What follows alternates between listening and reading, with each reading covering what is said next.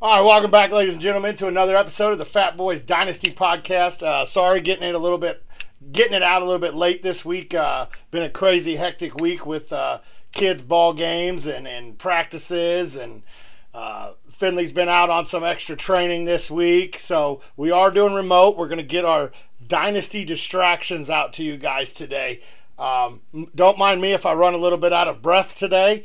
I wasn't expecting to be playing a full court basketball game with some kids today, and running up and down a court is not this fat boy's specialty.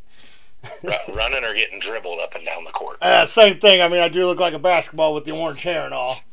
That is correct, sir. That is correct. So, guys, we're gonna get into some dynasty distractions. These are some players that we believe, or it's about time to trade them away. That we don't think that the value is as high as it may be in Dynasty as it will ever be back in Dynasty. I know a couple of my guys are going to be like head scratchers.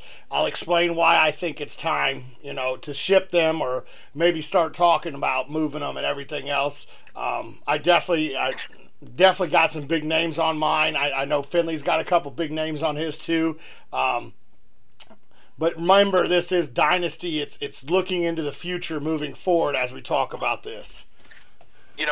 Brant, I want to add to what you just kind of said too a little bit, is that it may not necessarily be that their value is lower than it's been, or that it's going to continuously drop. It may be that it's at their highest point, and it's a time to sell now because of where things are at and moving forward. Just like you alluded to, with this being a dynasty draft, sometimes the best thing you can do for your team is move on a year early rather than a year late, because especially when you talk about aging players and guys that maybe they're hitting that wall to where they're going to stop being as productive as they have been, I'd rather sell a year early and maybe be able to recoup some, whether it be picks in the rookie draft or younger talent that's maybe less proven, just due to the simple fact that if you keep them too long, it becomes a thing where, okay, this guy's got to retire on my team because he still has some value, but it's not value anybody wants to trade for, and I'm not just going to drop him, so now I'm stuck holding them.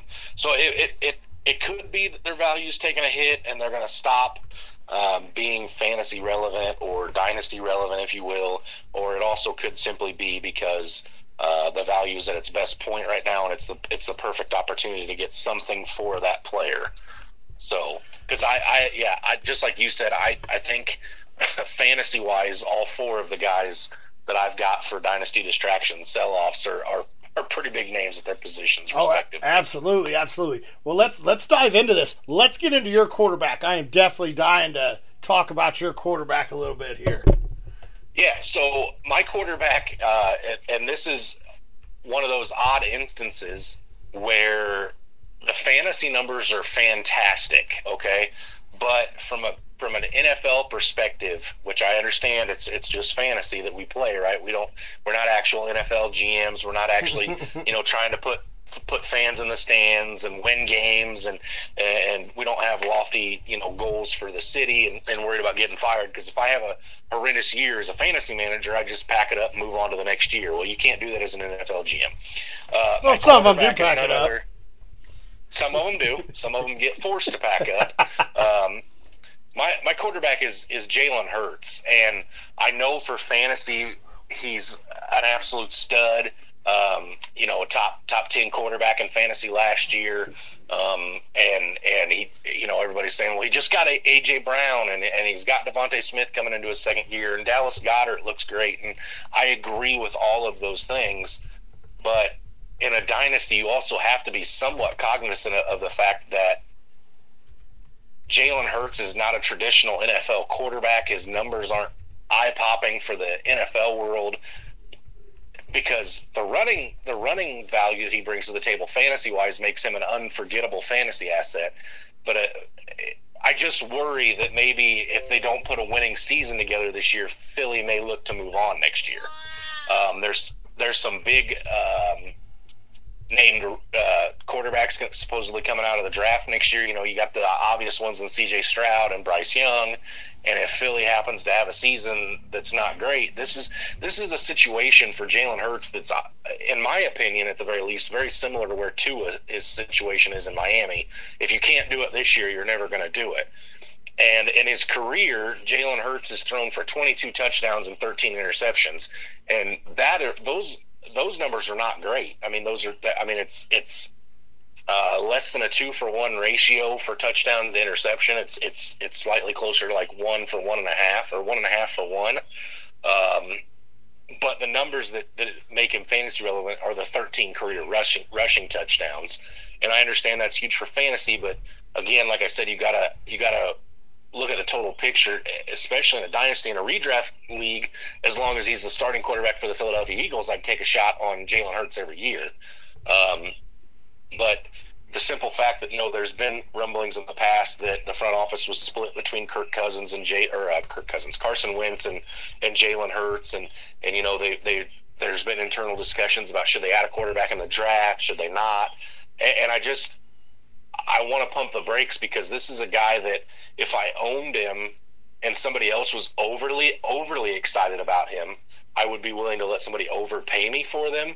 Or for him. I'm not going to just give him away because I'm worried he's not going to have a job in the National Football League in the future. But what I'm saying is, if there's somebody that may be a little less worried about those things than I am, and maybe willing to pay me maybe even a little bit over market value, if you will, of what Jalen Hurts is, and I'm going to take that 10 out of 10 times, and I'm not going to think back on it just because of how deep the quarterback pool is, really. Absolutely. And with Jalen Hurts, I'm an owner in our Dynasty League of Jalen Hurts. I've been shopping him most this offseason, listening to offers, everything else. Nothing has come across to really strike my fancy. This guy here, he put up, top 10? Where did you say he finished last year? His exact finishing spot in PPR was the quarterback 9. Okay, so he was top 10 last year. Top 10 quarterback, so he's almost guaranteed to put up QB1 numbers week in and week out. You're looking at a first, second round draft pick in the Superflex League. Actually, you're really looking mainly at a first round draft pick in my mind in a Superflex League. And a Superflex, 100%. Yeah. And honestly, in a 1 QB league, you're looking at a guy that's almost guaranteed to get you top 10 numbers every week. So you're looking at a late first, early second, late first to mid second. Like, you don't want to sell this guy off for nothing cheap. You want to make sure you're getting return of value with him. This guy, he's gonna put up numbers as long as he's the Philly QB. But like you said, it's a headache. This team rushed 49.8% of the time last year, and they were number 1 in running plays.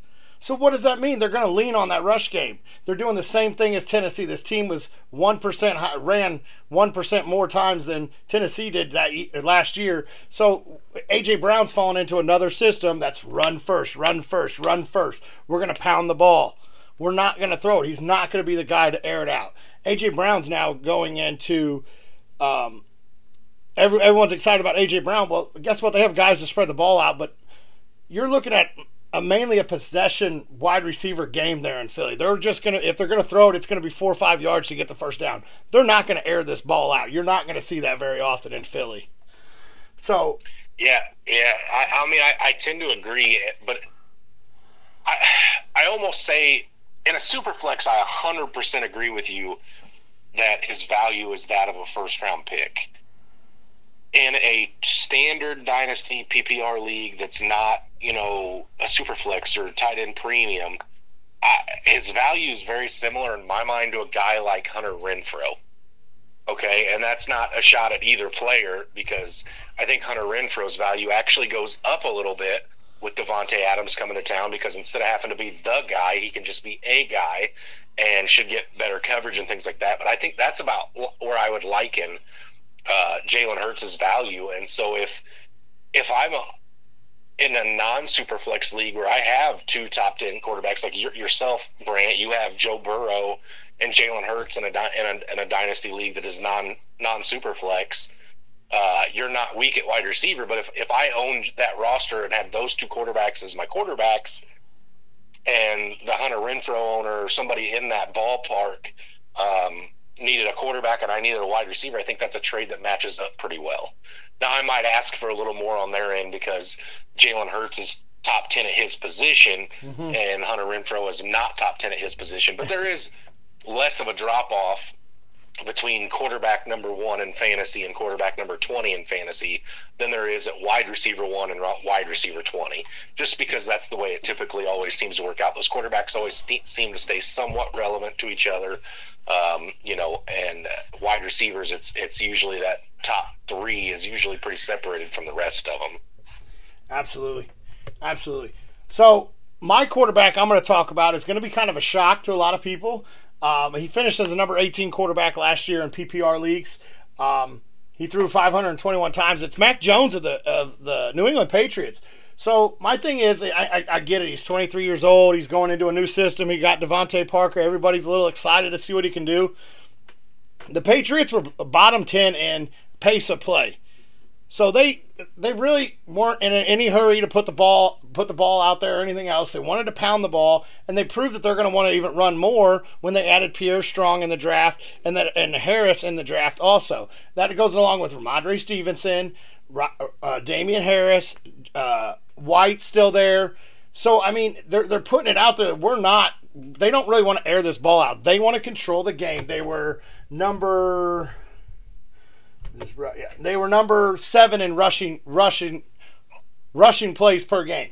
They do not want Mac Jones to air this ball out. They want Mac Jones to be a game manager. Control the clock, ground and pound, let our defense do what they do, you move it forward, and everything else. He threw for 521 times last year, had 352 completions. I think you're going to see that attempt slowly come down. I think next year you're going to see that go below 500. And his completion percentage may come up a little bit, but I don't think you're ever going to see Mac Jones hit over 4,000 passing yards. I don't think you're going to see him hit more than maybe 25 touchdowns. Well, last year he had 3,801 passing yards, 22 touchdowns, 0 rushing touchdowns. He's not a guy that's going to give you top 12 fantasy value. Now, if you can find somebody that's excited about getting a young quarterback, or somebody may have Tom Brady and Aaron Rodgers on their team and they need a rookie or a younger guy to stash, you're more than welcome in a super flex. I absolutely think he's a great value to be your QB2 on your team, but he's never going to be that QB1 that you want. And this guy's probably going to get you a second round draft pick in a super flex league, and you're probably looking at a low tier wide receiver 3 at best in a normal PPR league getting Mac Jones. But he's a guy that I just don't want to hold on my roster because I really don't ever see him starting unless you're sitting there playing the streaming game like you had to, not last year, but the year before, where you had a stream quarterbacks. Unless you're playing that game and you get a good matchup, other than that, this guy's nothing better than a streamer to me. Yeah, I think with Mac Jones, it's fair to say that I want to see what another year looks like before I'm really sold on selling him. But that's a dangerous game to play, because if you wait a year and he doesn't improve or even goes backwards, you're talking no value. Especially when you got those exciting rookies coming in next year. I know this year's rookie class at the quarterback position was a little bit down with Malik Willis and Kenny Pickett and Desmond Ridder. But next year when you add in C.J. Stroud and Bryce Young, you're going to get people excited about quarterbacks. So it's a gamble if you hold him. But they did trade for Devontae Parker this offseason, which, Devontae Parker is not a top 10 wide receiver. He's not a top 20 wide receiver, probably not even a top 30 wide receiver, but he does have a lot of value, or potential. I'm sorry, not value. He's got a lot of potential, and the problem has been he typically doesn't stay healthy. So it'll be interesting to see what that looks like in New England this year, that just getting Mac Jones an additional weapon. And then, I would have liked to have seen maybe some more help being brought in through the draft. I understand the Patriots didn't have a whole lot of picks, and they were kind of weird and all over the place with where their picks went. Weird's an understatement with some of those. Slightly strange, you might say. But I just think that if I'm the Mac Jones owner, especially in a dynasty, if I wasted a pick on him in a rookie draft, which is not to say you wasted, because he did look pretty good at times last year. But if I used a rookie pick on him, I'm probably going to at least wait, unless something like you said happens where somebody's willing to overpay for him, or give me the same, if not better, value than what I took him with, I should say. But I would probably tend to want to hold him just to see what I have for one more season or half of a season, a couple games at the very least. And honestly, the main reason is because of Bill Belichick. But I'll be point blank honest. I don't think Bill Belichick's going to have a quarterback out there that's not going to have some fantasy relevancy, but we'll see. A lot of that depends on the wide receivers and what they do when they get the ball in their hands too. I mean, there's no Wes Welker, Julian Edelman, or Randy Moss on this team, so we'll see. Yeah, and adding Parker, I mean, they added probably one of the best possession wide receiver guys in football. I'm not going to say he is the best. He definitely is. He can move the chains for you. But, I mean, he's not much of a field stretcher anymore. I don't really see him taking off and, burning you, getting those 40-yard touchdowns or, 10, right. 15 catches a game. Yeah. Definitely not. So, we're going to jump into the running backs. I know this one's going to strike a few people. I'm fired up already, and you haven't even said the name on air. So this man, once again, in Dynasty, you look to start shopping your running backs anywhere between 27 and 30 years old. That's where that prime time to shop these guys are. So I'm going to talk about Austin Ekeler. He's 27 years old. They just added a second-round draft pick in Isaiah Spiller. Last year was the first time he had ever topped over 150 carries. He had 206 carries last year, but it was the first time he's ever had more than 150 carries in his entire career.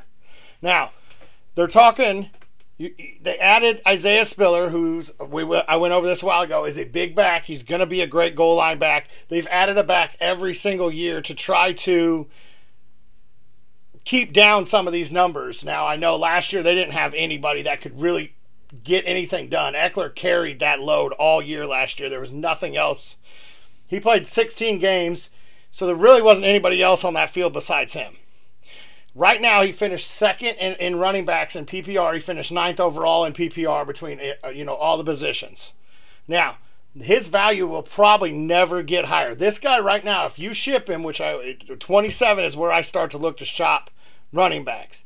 If you move him this offseason, now I'm not saying if you are out there and you are competing for a title, you're not moving Ekeler. You're not. You're moving Ekeler if you're in a rebuild, or maybe you just won a title and you're ready to start your rebuild, or maybe the rest of your team is, getting older and you're ready to start that rebuild process. You're moving Ekeler because right now you're looking at Ekeler, you're looking at 2 first-round picks possibly for him. You're looking at another young RB1 and a first-round pick if you get the right team to trade for him. If you get somebody that's competing but they're one running back short, great. Give me, give me J.K. Dobbins and a first, and I'll ship you Ekeler. You're getting it. You're getting a young running back and you're getting a first-round draft pick. But moving Ekeler, and the reason I say this is the 2023 and the 2024 draft classes are supposed to be stacked. Now, obviously, the seasons change. Other players come out. People get hurt. You look at film, but there's everybody out there. The 2023-2024 draft is supposed to be stacked for running backs and wide receivers. Now is the time to start looking to build those draft picks up and get ready to rebuild your team if you're there. You want to do this now while his value, he's finished number 2 running back overall last year. What the odds of him finishing there are not trending in the right way with the addition of Isaiah Spiller. And they kept Mike Williams around. And not to mention they also added so much to their defense, so they may not have to be trying to pass the ball to him. They may want to keep him off the field a little bit to keep him healthy when the games are in shootouts. This guy, I don't see where his value can go any higher than it is now. My turn? Yeah. All right. The one thing I will say about the addition of Isaiah Spiller is it doesn't scare me, not even the slightest, and here's why. Austin Ekeler's second best campaign, fantasy-wise, was in 2019 where he finished in PPR formats as the running back 4. Would you like to take a guess at who was still in Los Angeles that year and played 12 season? Melvin Gordon was. Melvin Gordon, and Melvin Gordon was still a huge fantasy asset himself at that point. And Ekeler came out and blew the doors wide open, really got his name on the scene. That was the year. I mean, you're talking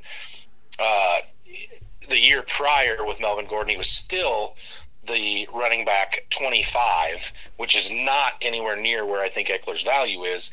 But in 2019, he only had 132 attempts. If you're giving me Austin Ekeler with around 150 attempts, and let's say his targets go down a little bit, which I don't think they will, I think Spiller will take a few, and I think, as Herbert continues to elevate his game, there'll be more to the outside game, and he won't need to rely on Ekeler. So let's just say Ekeler gets, 80 targets, which would be, 14 less than he got this year, and then it'd be 28 less than he got in 2019. That's still, you're still talking about a guy who's going to probably catch 65 balls out of the backfield. That's still probably top 5 PPR backs as far as pass catching work. So I 100% agree with you, Brant, which I wasn't sure I was going to buy into this sell at all, but I 100% believe that you're right about if you're looking to get ahead of the decline, because I don't think the decline comes this year. It may not even come next year, but it is coming. Ekeler is he's 27 years old. He's been in the league for 5 years, getting ready to go on his 6th season.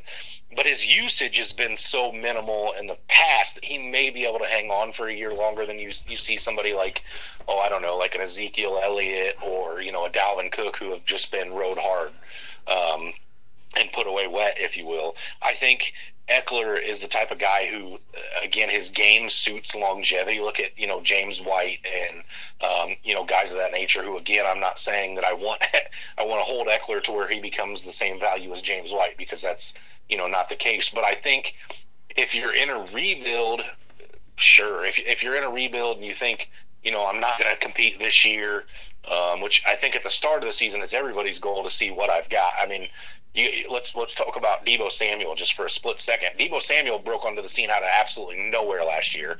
So if you've got Austin Ekeler and you're looking for that other guy to absolutely break out and become something, you may want to hold Ekeler for a little while and see. Like, if you get 6 weeks into the season and you're not making playoffs, sure, I completely advocate shopping him at that point. But you got to give your team a chance to catch on and come through a little bit.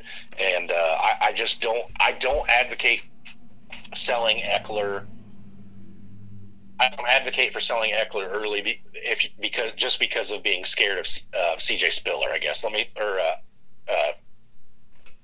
Isaiah Spiller, I'm sorry. I don't advocate it because of that, because Ekeler was a top 5 back with Melvin Gordon in town as well, and Spiller is a rookie. It's going to take him time to learn the playbook. It's going to take him time to earn the coaching staff's trust, and Eckler's already done all of those things. So I don't see Ekeler, getting thrown to the curb this year or even next year. It would take, that injury, which he is injury prone, so I will, I'll say that as well. It could be an injury that maybe brushes him back and Spiller takes off in the role, and then maybe we see things looking different. But I'd have to see that happen before I'm ready to hit the panic button and sell Ekeler. So in 2019, you brought that season up, 108 targets, 92 catches. Who was the quarterback then? It was Phillip Rivers. It was not Justin Herbert. It was Limp Noodle Rodgers, who couldn't throw Rivers, who couldn't really toss that ball more than 5 yards. So yes, his I believe that in 2019 his receptions are definitely inflated. Last year it took 20 touchdowns to get him there in number 2 in the PPR, 20 total touchdowns. And once again, there's nothing behind him. But I mean, his other year with, like you said, with Melvin Gordon in 2018, he finished 25th. He only had 6 touchdowns. He only had 53 targets. And then 2020, where we saw, I don't even think we saw Tyrod play a full game, did we? He played what week 1? Week 1, yeah. Yeah.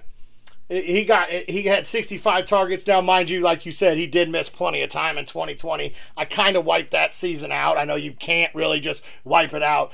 but when you don't play, I guess he played just a little over half the season. But I just don't see where you're going to get, if you hold him any longer than this offseason and he starts out anywhere slower than RB2, you're not going to get the return that you want for him.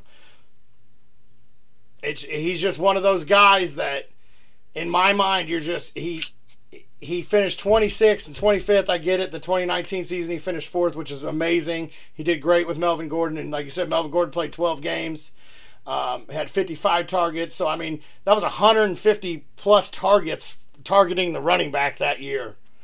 Yeah, I mean, I do agree with that. I mean, the changing a quarterback makes a difference, but I mean, he did have 94 targets last year with Justin Herbert, and Justin Herbert had a great year last year too. So I don't want to take it away and say that, you know, yes, it was a little inflated in 2019 due to Phillip Rivers, but he got targeted just fine with Justin Herbert last year as well.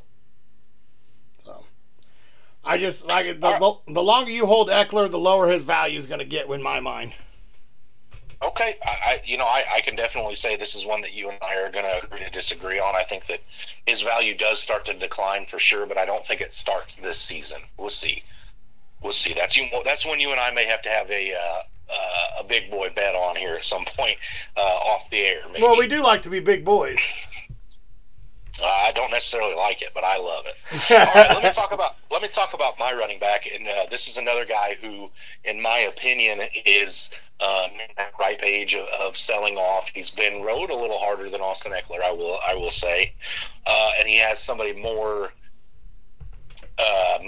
validated behind him in the pecking order. The offense lost probably their best wide receiver last year. And so maybe they'll put more emphasis on the run game this year. Maybe they won't. But I'm talking about Zeke Elliott. And Zeke Elliott, to me, is a guy who, you know, I've been down on him the past couple of years, and he keeps coming out and he keeps proving me wrong. He's only finished in PPR leagues outside of the top 10 once, and that was a year where he missed 6 games. I believe that was his suspension year. Correct. Yes. In 2017. But he's a guy that, you know, his finishing numbers always seem to be where they are, but watching him every week, I'm not an owner of him, so maybe that's why I feel the way I do. I don't own any stake in him in either of my dynasty leagues, but I look at him and it's like, man, I watch the games, it's like, it'd be so frustrating to own Zeke. It'd be so tough to own Zeke. I'd want to get out of it, you know. And, you know, Dallas can walk away from Zeke's contract after this year, with my understanding, with no dead money. And you've got a guy in Tony Pollard that is no spring chicken himself. He's been in the league for a while, but he's looked good anytime he's had to come in and give Zeke breaks, or anytime Zeke's missed time or whatever. He's looked good. He looks fluent in the offense. You know, you've got a top 10 fantasy quarterback in Dak Prescott because he airs the ball out. He's got CeeDee Lamb and Michael Gallup when he comes back, Dalton Schultz. And they just drafted Jordan Talbert out of South Alabama, I believe, is where he went. And so you've got a prolific passing game there, and Zeke always finds a way to finish. And I just think Zeke is another one that, again, I'm down on him, so maybe Walker, or if you have a different opinion, I'd love to hear it. But I just think that if I own Zeke, this would be the time, like the prime time, like right now, I would be trying to sell him. And I would try to sell him even harder if I didn't have Pollard as a handcuff on my roster. If I had Pollard, I might be a little more hesitant, and it would take the right offer. But if I didn't have Tony Pollard, I'm best offer I get, I'm putting him up on the trade block. I'm messaging everybody in my league saying, hey, Zeke's available. What are you going to give me? And the best offer probably takes the cake. I don't know what I would be looking for necessarily, whether I'd want to go younger at running back. I'd want to pick a future pick. I have no idea where I'd be looking at in value, but it would be the best offer I was able to get, because Zeke is a guy in my mind that I'm clicking the panic button. I'm ready to get out, just because I feel like I've been ready to get off of him for the last 2 years, and he keeps proving me wrong. So I'd love to hear your opinion on this one, Brant. I don't see him finishing. I know he's done it every single year except for a suspension year, but I don't see where the top 10 comes in. Like you said, coming down the end of the stretch of the season, Tony Pollard looked phenomenal. This is a team, and the NFL is going to, and this is what stinks for fantasy. The NFL is going to running back by committee. Every team is doing it. Everybody's doing it. You don't see your down power backs. I know Zeke was a power back his first couple years in the league. He finished second, and then he finished 13th. But he finished 13th and he missed 6 games. He finished 5th. He missed one game. And then he finished 3rd and playing a full season. And then you got 9th and 7th. They're showing that they want this as a committee. So I absolutely, you're shipping Zeke. You're not wanting to hold on to him. Dallas was, they were second in. Oh wait, where is it at? Oh, wrong one. They were 5th in pass attempts per game. They want to open up that playbook. They want to get Dak the ball. They want Dak to throw it. Well, who's the better pass catching back? In my mind, it's Pollard. He makes people miss better in open fields. The last 2 weeks I watched Dallas play, Tony Pollard honestly looked like the better blocking back out of the two. Zeke just looked kind of lazy in his blocks and everything else. Like, well, I know I have this secure. There's no reason for me to try. Well, I'm sorry. I just don't see it. If you show that, I think McCarthy's going to give Tony more and more and more opportunity, and it's slowly going to chip into Zeke. And if it chips so much, Zeke may never be able to be traded for more than a second-round draft pick in a dynasty league. Right now is your opportunity to get out from underneath him. Like you said, this guy's been rode hard and put up wet. You're talking 237 carries, 244, 300, 240, 300. That is outrageously amount. The only other person that sees that many carries is Derrick Henry. I don't see how he can handle that. I absolutely agree with you on this one. This is just one guy that you saw me. I got out from underneath him last year, and boy, it bit me square in the butt with what I traded for it. But I got the guy that was supposed to be one of the best wide receivers in the NFL. We don't need to talk about that. I have yet to get to play him in my league, but still, Elliott's been a guy over the last 2 years I've been harping about getting out from underneath him. He's just one guy I don't want to own. He'll have one game where he hangs like 37. Let me go back to it real fast. He'll have some games where he'll hang like, 29, 20, 30 points. But then he also has games down here with 13, 8, 11, 5, 13. Why put yourself through that? You got to get something that's a little more consistent for you, especially with the way the NFL is going to a committee. Now, like you said, if you have Zeke and Pollard, I don't know if I'm packaging them to go away. I absolutely love what Pollard's bringing to the table. Zeke's getting up there in age.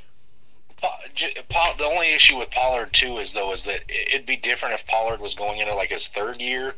But I think, Pollard's 25 and himself is going to his 4th year. Okay. So, you're talking that does Dallas –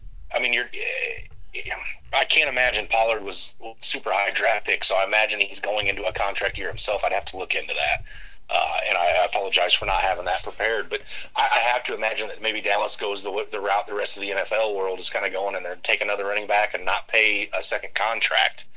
And if you see that, then you probably held both of them too long, obviously. Yeah. So maybe again, if the offer's right, I'm willing to do it. If I'm the Zeke and the Tony Pollard owner, and similar to what we were talking about with Eckler, if somebody wanted to give me a late first-round pick, and maybe an unproven talent like maybe a Travis Etienne, or somebody who overperformed like Elijah Mitchell, maybe that's enough for me to sell him and say, somebody else take this headache. Let me work on building up the position through the draft and with another young guy. That may be enough to entice me, but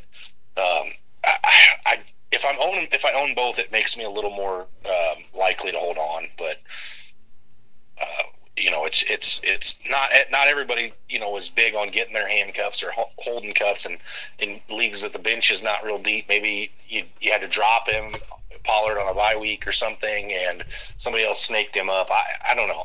I just think if I didn't own both, I'm selling for sure. If I own both, it would have to be the right offer, but I'd probably still sell. Absolutely. I 100% agree with you. Brant, let me move on to the wide receiver position here, and this is another one that I think we're going to get some back and forth on here because I know you're a little higher on this guy than I am at this point. I'm talking about Amari Cooper. Amari Cooper's 27 years of age, so he's still got a couple years in that dynasty window where for a wide receiver, typically for a wide receiver, the age 30 season's about where you're looking to start offloading them, unless they're like a real top-end talent, then maybe you want to hold them for a little bit longer. But Cooper is a guy that, to me, his value took a hit when he got traded because he's leaving an offense that was extremely explosive in Dallas, very pass heavy, very, Dak Prescott would put the ball up there and let guys go make plays. And now he's going to a quarterback in Deshaun Watson, who I understand is phenomenal.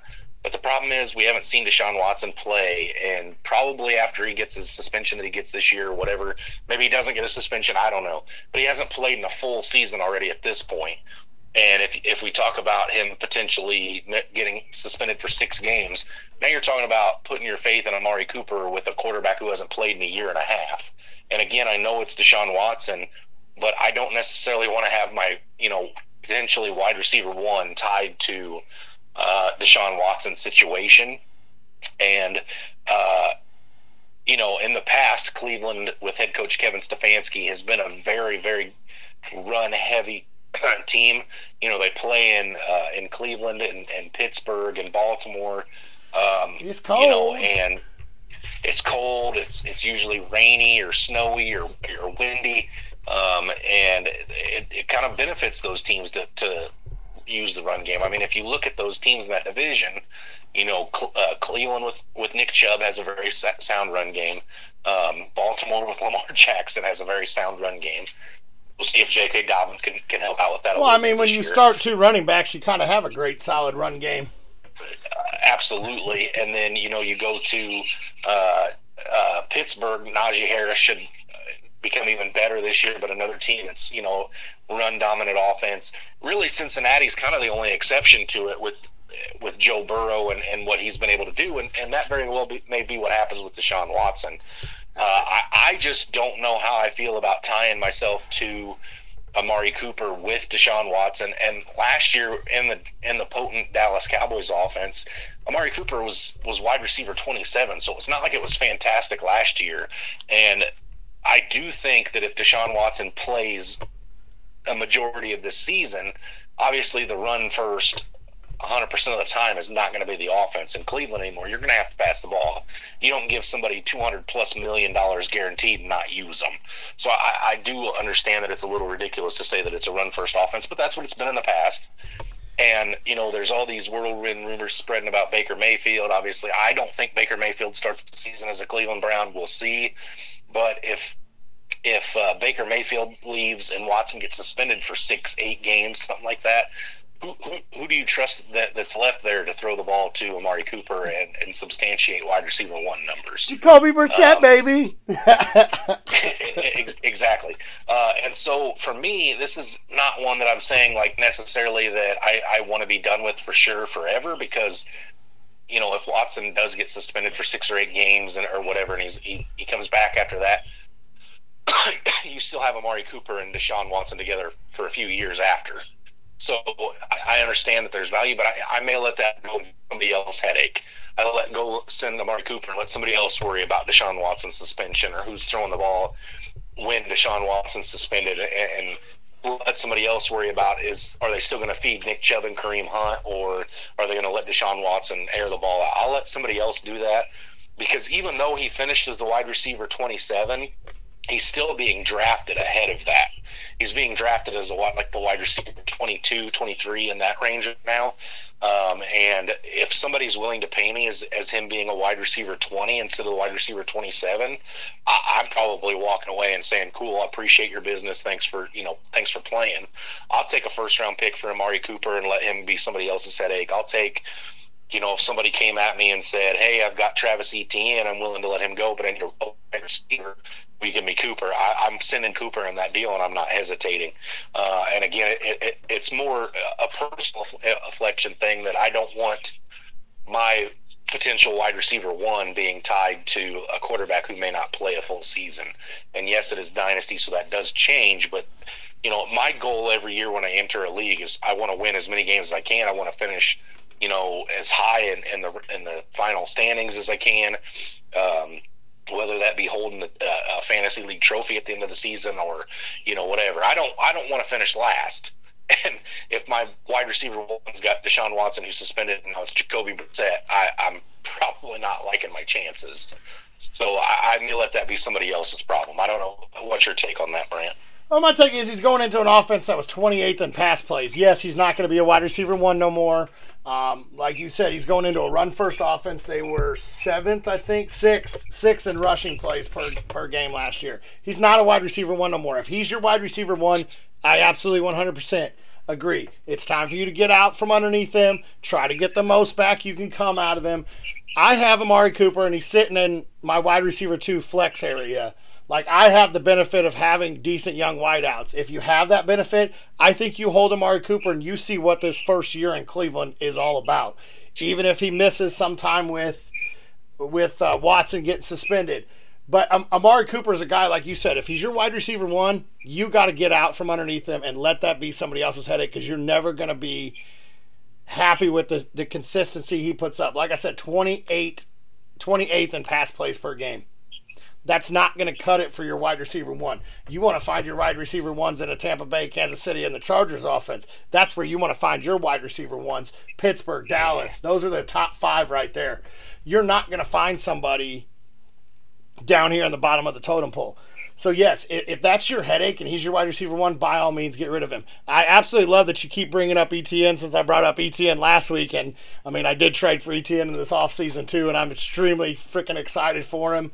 I know you were high on ETN last year too, but we talked about that last week. Sorry.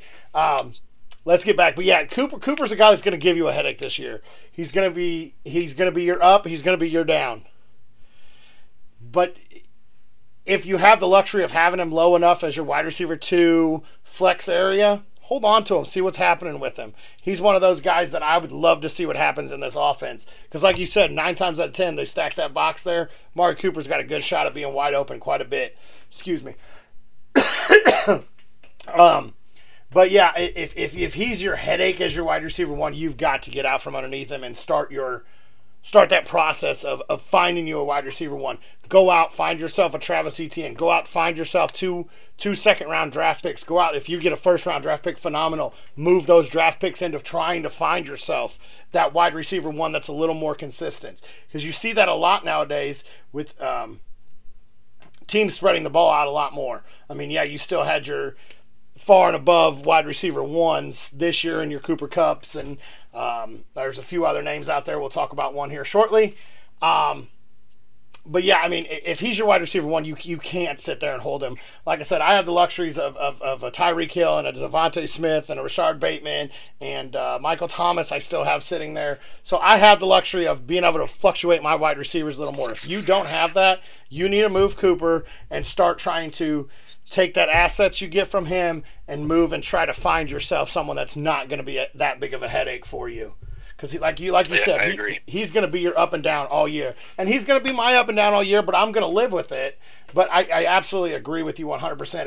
If you cannot, with your wide receiver one and your running back ones, you cannot afford to have that type of headache. You want the opportunity to have consistency in that area. Even if that consistency is 15 to 20 points per week. Because by the end of the year, guess what? 9 times out of 10, those guys are going to end up being top 10, top 12 wide receivers or running backs if they're consistently putting up those points. Because most of the time you see those running backs that consistently do 15 to 20 points, they have their breakout games too. But you never see them too many times below that 15-point barrier. You saw Zeke finish as a top 10 wide running back with games of 8 points and stuff like that we just talked about. So as long as you've got to find that consistency there. So absolutely. I'm going to jump into my wide receiver to trade away, and I feel like if I was there with you, I feel like I might get a little backhand to the face on this. I'm not sure where you stand on this. I know I told you his name. I'm kind of excited to see where you stand. This guy just moved to a whole new team. I'm going to say he took a pretty drastic downgrade in quarterback. Mm-hmm. Devontae Adams going to the Raiders. I get it. His buddy's Derek Carr. This man has seen, 169 and 149 targets over the last 2 years with Aaron Rodgers. He finished as the wide receiver 1 last year, and that was, missing, 2 games he missed last year, but he also had 18 touchdowns. Well, we saw that 18 touchdowns come back down to 11, but he had 169 targets, so he had 20 more targets in playing the full season last year. Well, he missed 1 game because there's 17 games now. So this guy's going into a system in Las Vegas where he's no longer the only one there. Like the last 2 years, he's been pretty much the only wide receiver in Green Bay. And the last time that he really wasn't the wide receiver in Green Bay was 2019. Mind you, he did play 12 games. He did finish as wide receiver 23. He did have a great year in 2018. I must have overlooked that one completely when I put down my stats because I don't have anything for 2018 down. He did have a very good year in 2018, but once again, those are with Rodgers. He's moving to Derek Carr. Now around him, you're looking at Hunter Renfrow, one of Carr's favorite targets on third down. Probably still going to be one of his favorite targets on third down because he does have that chemistry on third downs with him. You're talking about big body Darren Waller there. You're talking about Josh Jacobs and the new Zamir White there. You've got 4 more pass catchers going from Devontae Adams and Aaron Jones were the only 2 in Green Bay the last 2 years. Adams still got Kenyon Drake as well. Kenyon Drake is still there. I did, yeah. So I'm not saying this guy's not going to finish as a top 10 wideout. Well, what did you just say about when do you want to start shopping your wide receivers? Age 29, age 30? This man turns 30 years. He turns 30 years old this season. I'm telling you, in my mind, this man will never see top 2 wide receiver numbers again in Oakland. He's going from Aaron Rodgers, who is one of the most consistent, most accurate QBs in the NFL. Oh, he just got cut off. Give me just a moment. I'll have to call him back. But yeah, he's going from a guy that was very consistent and everything else in Green Bay to Derek Carr, and I just don't see how the consistency can go on with in Vegas. He's going to a team that was that's the rush plays. Sorry guys. I'm getting him back here. He's going to a team. They were 6 in pass plays last year, but I just don't see how they can spread the ball out to anybody, to everybody, and put up top 5 wide receiver numbers with Devontae Adams. I don't see 18 touchdowns in his future. I don't see 11, maybe 12 touchdowns. Maybe you could see, but I think that might be his ceiling in touchdowns. And you're not seeing over 150 targets for this guy coming in Vegas. Finley, I know I lost you a little bit, and I got it back a hold of you. I think you're back. I'm here, yeah. All right. My take on Devontae Adams is I think I'm pretty on board with you with where you're at, but I think the addition of Devontae Adams hurts everybody on the Vegas team more than it will hurt him. With that being said, I don't think his value is anywhere near what it would be if he was still in Green Bay. And if somebody's willing to pay me or give me or pay for Devontae Adams what he would have been worth in Green Bay if he'd have stayed, I'm going to take that all day. And it's tough when you talk about that, right? Because what is a 29-year-old wide receiver that moved from Green Bay with Aaron Rodgers to Vegas with Derek Carr worth?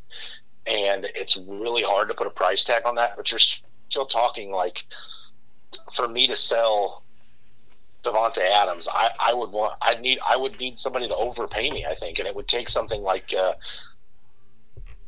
like a Nick Chubb and maybe I don't even know. It'd take 2 players, and they'd have to both be pretty good players.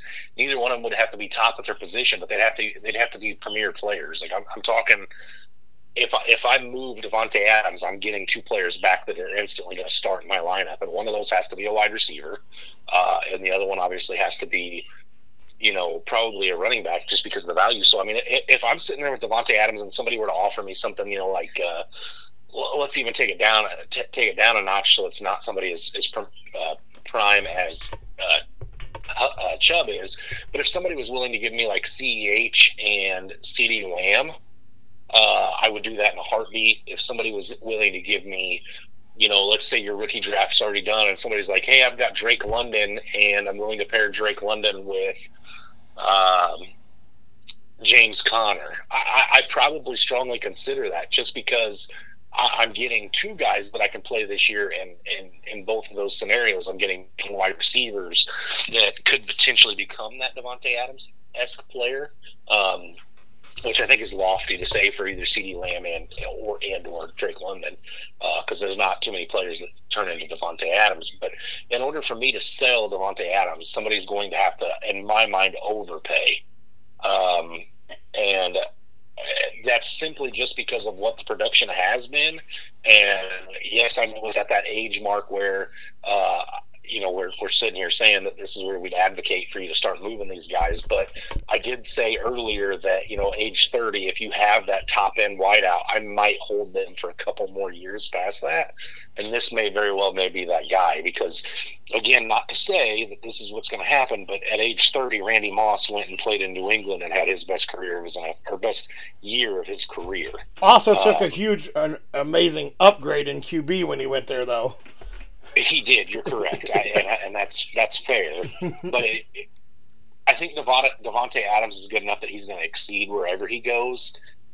There may be like a small bump back. The numbers may not be great to start the season, and this may be actually a player for me in my mind I'd rather buy low on. If I'm a contending team and I need that wide receiver help or something, and the season starts and it looks like maybe he's starting off slow, like, Waller's still getting that love and Renfro's still getting that love and Adams is, not finding the end zone those first couple of weeks, I may try to buy on somebody's pain. That they're, they had the high expectations coming into the season. Oh, he's reunited with his college quarterback, and this is where he wants to be, so he's happier now. And I may take all that into consideration. And if somebody was, ready to move off of him after a couple bad games or down games, I'd probably be willing to try to pay them. But it's just so hard to put a value on somebody at Davante Adams' point in his career. But I think if I was a Davante Adams owner and I wasn't for sure that I'm contending for a title this year in my league, that I would probably at least field offers. Absolutely, and Adams is a guy that I'm not selling for, like you said, anything less than a CEH and a CeeDee Lamb. I'm getting top dollar for this guy. This guy has finished as the wide receiver 1 and 2 the last 2 years. There's no way you can sell low on him. I understand he's going to a new system, but you're going to find somebody that's willing to pay that price for Davante Adams in your league if you put him out there. 9 times out of 10, you will. This guy he is elite. But can he sustain complete elite 1, 2, 3, 4, 5 wide receiver status in Las Vegas? I don't know, and that's a guy that he's turning 30 this year, and we talk about that age barrier that when they start their decline, and you'd hate to be holding him this year. And he slowly starts to decline and finishes as wide receiver 7. Obviously, it's not a decline. But then the following year, you're like, well, he finished top 10. I'm going to hold him again. Next thing you know, at age 31, he finishes as wide receiver 14. And then he's just slowly declining. This is the time where you are going to find somebody that's willing to pay that price for Davante Adams. You can find yourself the youth as your move Davante Adams, I think. Yeah, and it goes back to something we both kind of agreed upon earlier, is that it's better to sell a player a year too soon in Dynasty than it is a year too late. And it may be one of those situations where you trade him and you have instant seller's remorse. You're like, man, I should not have done that. But again, in a Dynasty league, you got to wait and see where that – because let's say – the chemistry blows up again this year in Vegas, and it's like they're reunited and never missed a beat, and Davante Adams is a top 5 wide receiver. If you sell him this offseason, you're going to be disappointed in that, regardless of what you get back, unless you happen to get one of those 4 names that would finish in front of him, with him being the wide receiver 5. But if you do sell him and he finishes that high, you're gonna have some regrets. But it's not necessarily about that. It's about what you got for him, and let's see where Davante Adams is in 2 years versus what I got. Where is that in 2 years? So again, it's better to sell that for sell early, because I'd much rather take a gamble on CEH and CeeDee Lamb in 2 years than say if I hold Davante Adams in 2 years, like you said, maybe he falls out of the top 20 even after 2 more seasons, and now you're sitting there looking at a guy who he's great in the past, but now his value is only a second-round rookie pick, and now I can't sell him because I'm not willing to let Davante Adams go for a second-round pick. Prime example, Julio Jones, right? Julio, he had more of an injury history than Davante Adams did, but his last full year in Atlanta, there's not many people in your dynasty leagues that wouldn't have tried to trade for him had you made him available. And if you sold him at that point, you were probably extremely happy after you watched him go to Indianapolis not Indianapolis, Tennessee, and fall on his face, and then now not have a job. So again, do you want to be stuck with Davante Adams in that similar situation, or would you rather get rid of him a season early, get some value back from him, and see where the cards lie in 2 years? Absolutely. I see what you did. You wanted to put that plug out there trying to get Julio into Indy back with Matt Ryan, right? I'd like to see it for a year, yeah, sure. So I'm going to jump into the tight end as we start to wrap this up here. I'm going to talk about this tight end here. This guy, first off, he's finished the season twice on the IR. He's going into his 4th year in Detroit. I'm talking about TJ Hockenson. The man is 24 years old. He's still a young guy. The only full season he played this so far in 3 seasons. Now, mind you, he's going into his 4th year, so he only has 2 more years left in Detroit. They did exercise his 5th-year option. They did that about a month ago. So 2020, he finished as the tight end 5 with 101 targets.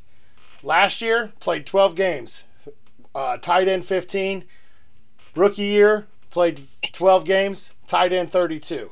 This guy here is going in to his 4th year. He's got Jared Goff at the helm still. Now, he is a young tight end, young tight ends. This guy, I don't know if he'll ever crack the top 5 tight end again, because he does have the extreme injury history. Like I said, he's finished twice on the IR. And you're getting the addition of Jameson Williams is coming in. I know he's going to miss the first few games probably. It sounds like he's trying to get out there week 1, but I don't see Detroit rushing him. The return of DeAndre Swift. They added DJ Chark in free agency. The small emergence of Amon-Ra St. Brown. There are so many mouths to feed in this offense.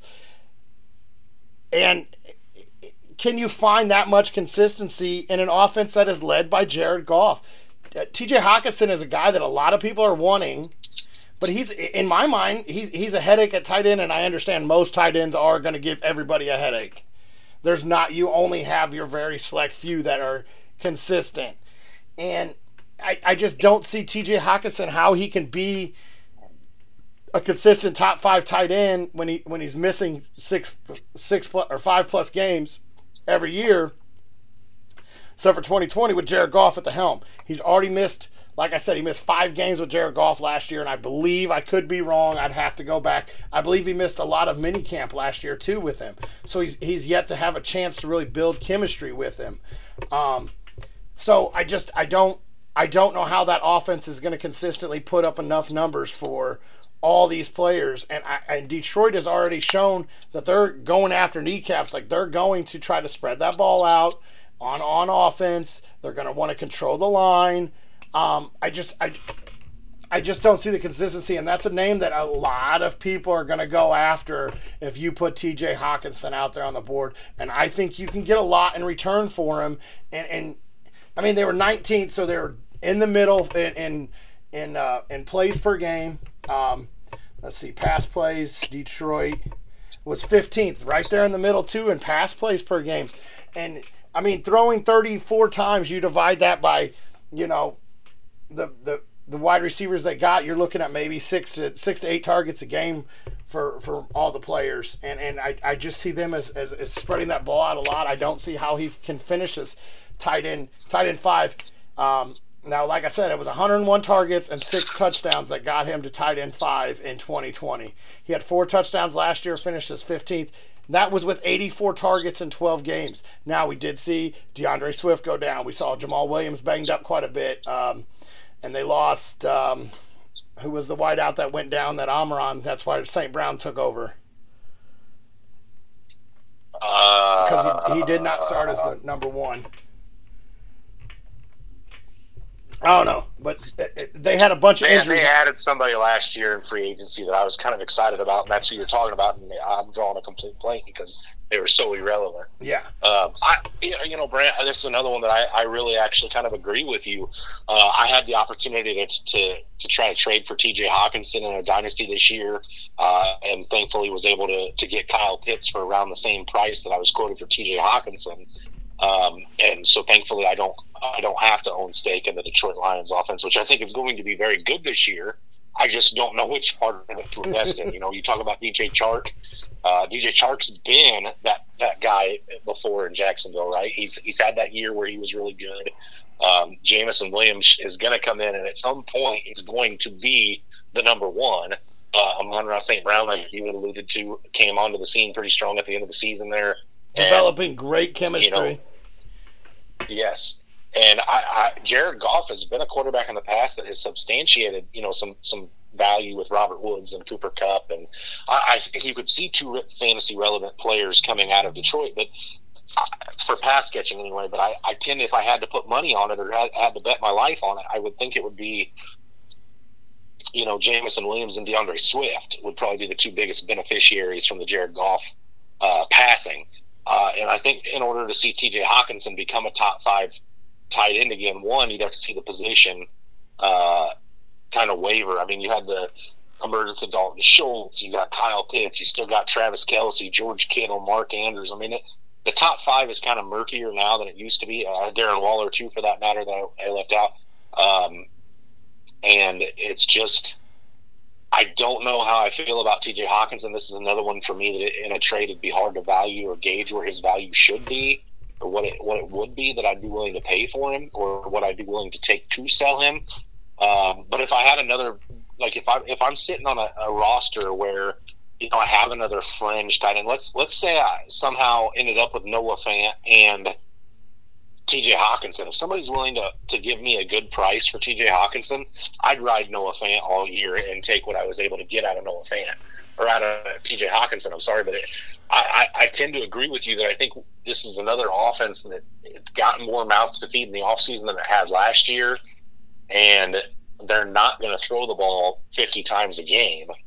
It's hard to imagine that more than 2 guys become consistent in that offense. And truth be told, T.J. Hawkinson has just as good a chance as anybody to be that guy or one of those 2 guys. I'd bet against it with the other names that are in town.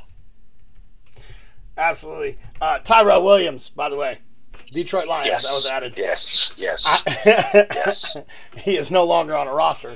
But yeah, I don't see it. And like you said, but you look at your tight ends, and where are you going to find consistency? You're going to find it out of Kelce, Kittle normally when he plays, but that's another murky area right now with Trey Lance coming in. But that's another guy that you're not, as when he is on the field, as consistent as he is, and his yak ability is beyond belief. So that's another guy you just can't get rid of. Mark Andrews' emergence. I think you're going to see Waller back in the top 5 because I think his targets are going to go. I don't think his targets are going up, but the consistency of how much he can catch it and how open he's going to be, I think he's going to have. I think he'll be able to sustain tight ends. But like you said, to get into the top 5, it doesn't take a whole lot. To get into the top 3, it takes a bunch. You got Kyle Pitts. Let me just take this over for a minute and go with my tight end, since we both just mentioned him. The tight end I'm selling this season is Darren Waller, for a lot of the same reason we talked about when we talked about Davante Adams. Absolutely. Hunter Renfro's in town. Davante Adams is now coming in, and there's no way in my mind. Now, granted, there's not a whole bunch of vacated targets in Las Vegas. Okay, Bryan Edwards got traded to the Falcons this offseason. Not a whole lot of vacated targets there. The Henry Ruggs story, as sad as it is, not a whole lot of vacated targets there. There's going to have to be made-up targets for Davante Adams. And how do you make those targets up? Well, you cut it back on Hunter Renfrow, you cut back on Darren Waller, and then you just pass the ball more. And yes, I see the value in what you're saying of he should be more open when he gets the ball. But Darren Waller's a guy that if you look at his career, he's been we're talking the 2 years that he's finished as a tight end or top 5 tight end, he had in 2019 he finished as tight end 3 in PPR. 2020 he was tight end 2. The targets are astronomical. You're talking 117 targets and 146 targets. There is no way in my mind that Darren Waller finishes the season with more than 95-ish targets, in my opinion, because Darren Waller was the one. He is no longer the one in that offense. And so the one, which is Davante Adams, is going to demand the high-volume targets.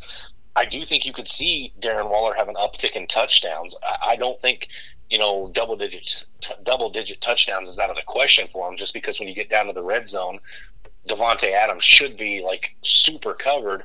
But Hunter Renfrow, with the exception of maybe Adam Thielen, is one of the best route runners near the goal line and always finds a way to be open. And Derek Carr knows that as well. I think Darren Waller's a guy that he's 29 years of age, and if you take out his 2 years as a tight end 3 and tight end 2, his best finish ever outside of those 2 years was last year at tight end 17.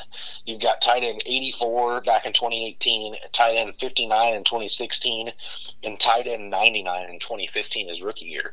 So is Darren Waller just the product of nobody else in Vegas those 2 years and really excelling, or is he for real? I don't know.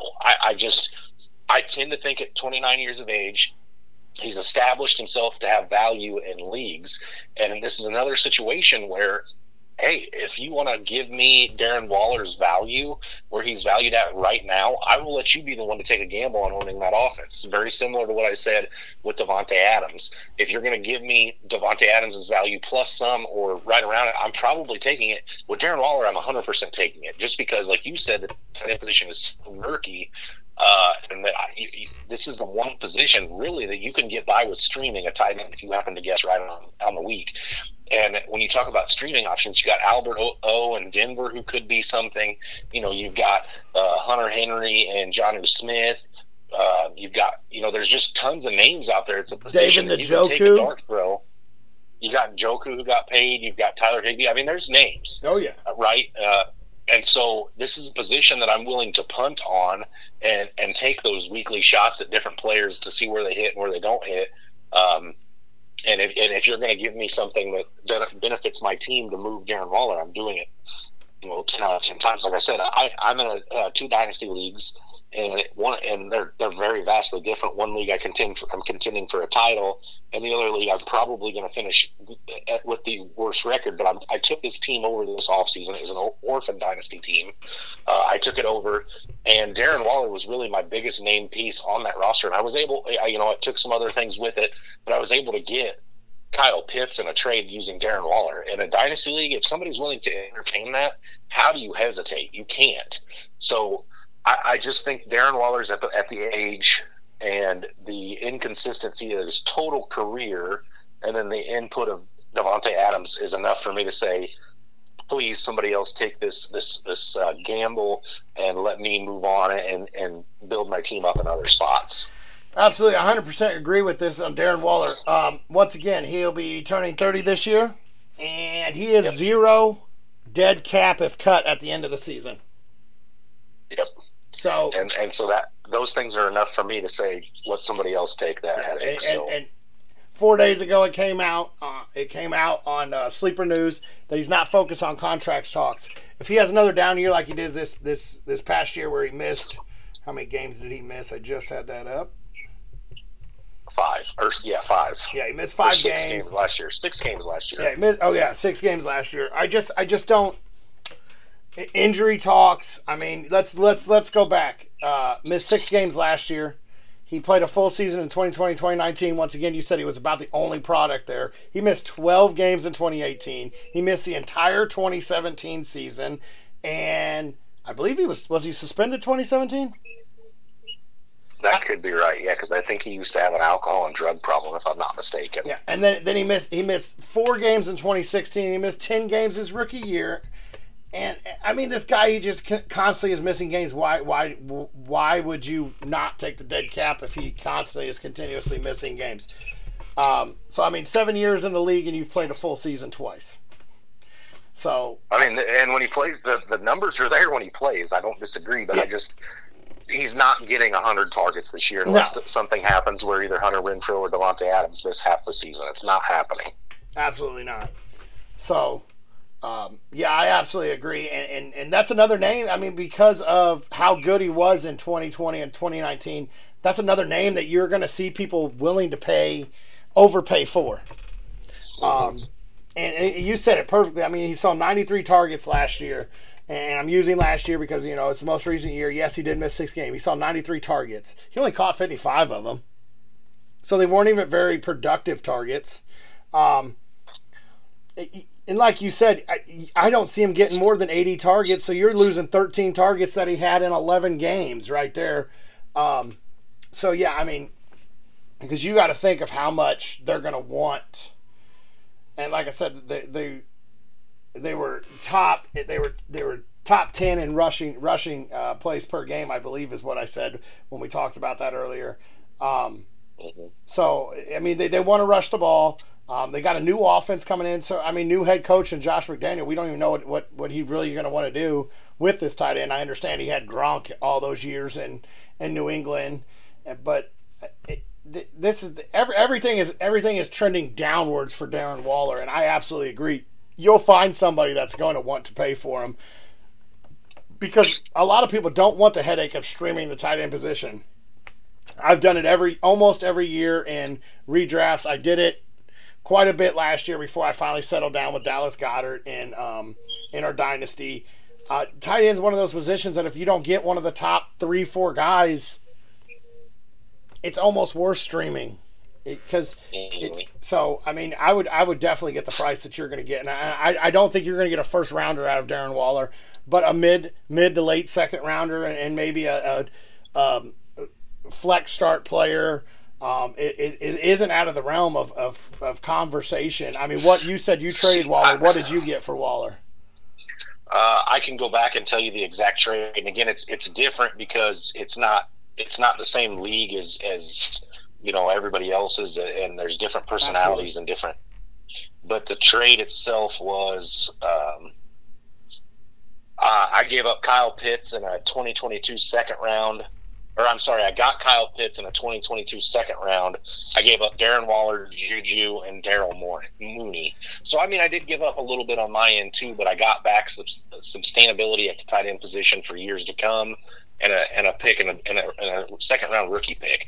I do want to say though, I think name recognition is real, and if you're not in a league where all 10 guys pay attention to everything in the off season, pay attention to everything, as far as trends and just know the game of football really well. If you're in a semi-competitive league or a relaxed league, excuse me, you're going to get somebody who's willing to pay name recognition value on Darren Waller. So I think a first round pick is not completely out of play to the right person. I think if you're in a super competitive league where guys are saying, oh, wait a minute, Davante Adams was added. Davante Adams is going to demand targets. Waller had a bad year. He can't stay healthy. Just 2 years of being really good.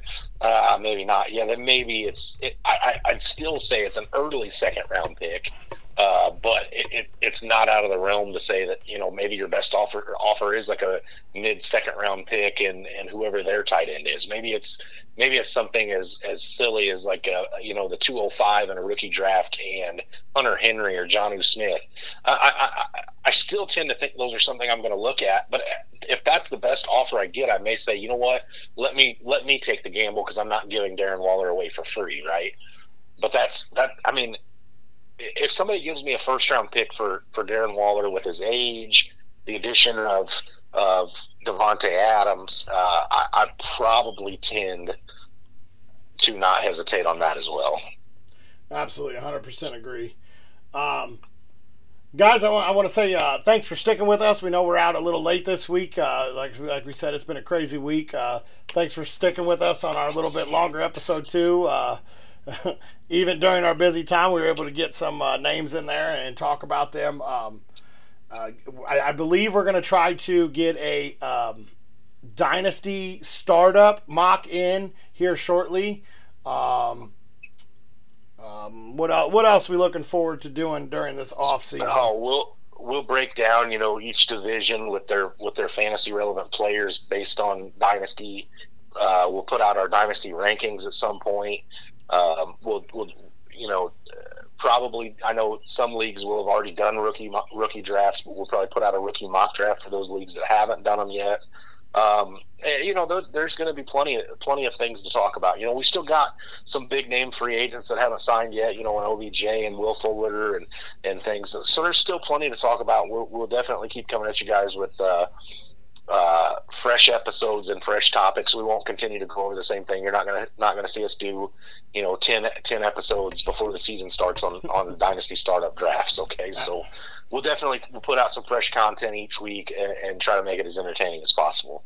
As always. And also, guys, don't hesitate to go check out Seth's podcast on dynasty defensive players, IDP leagues. Those things are starting to fire up everywhere.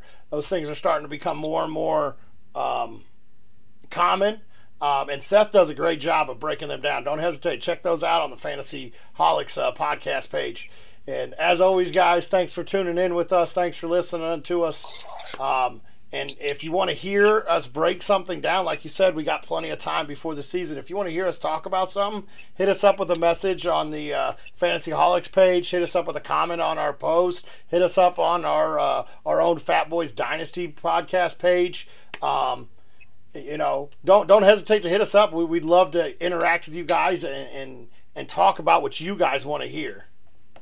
Absolutely. Have a good night, guys.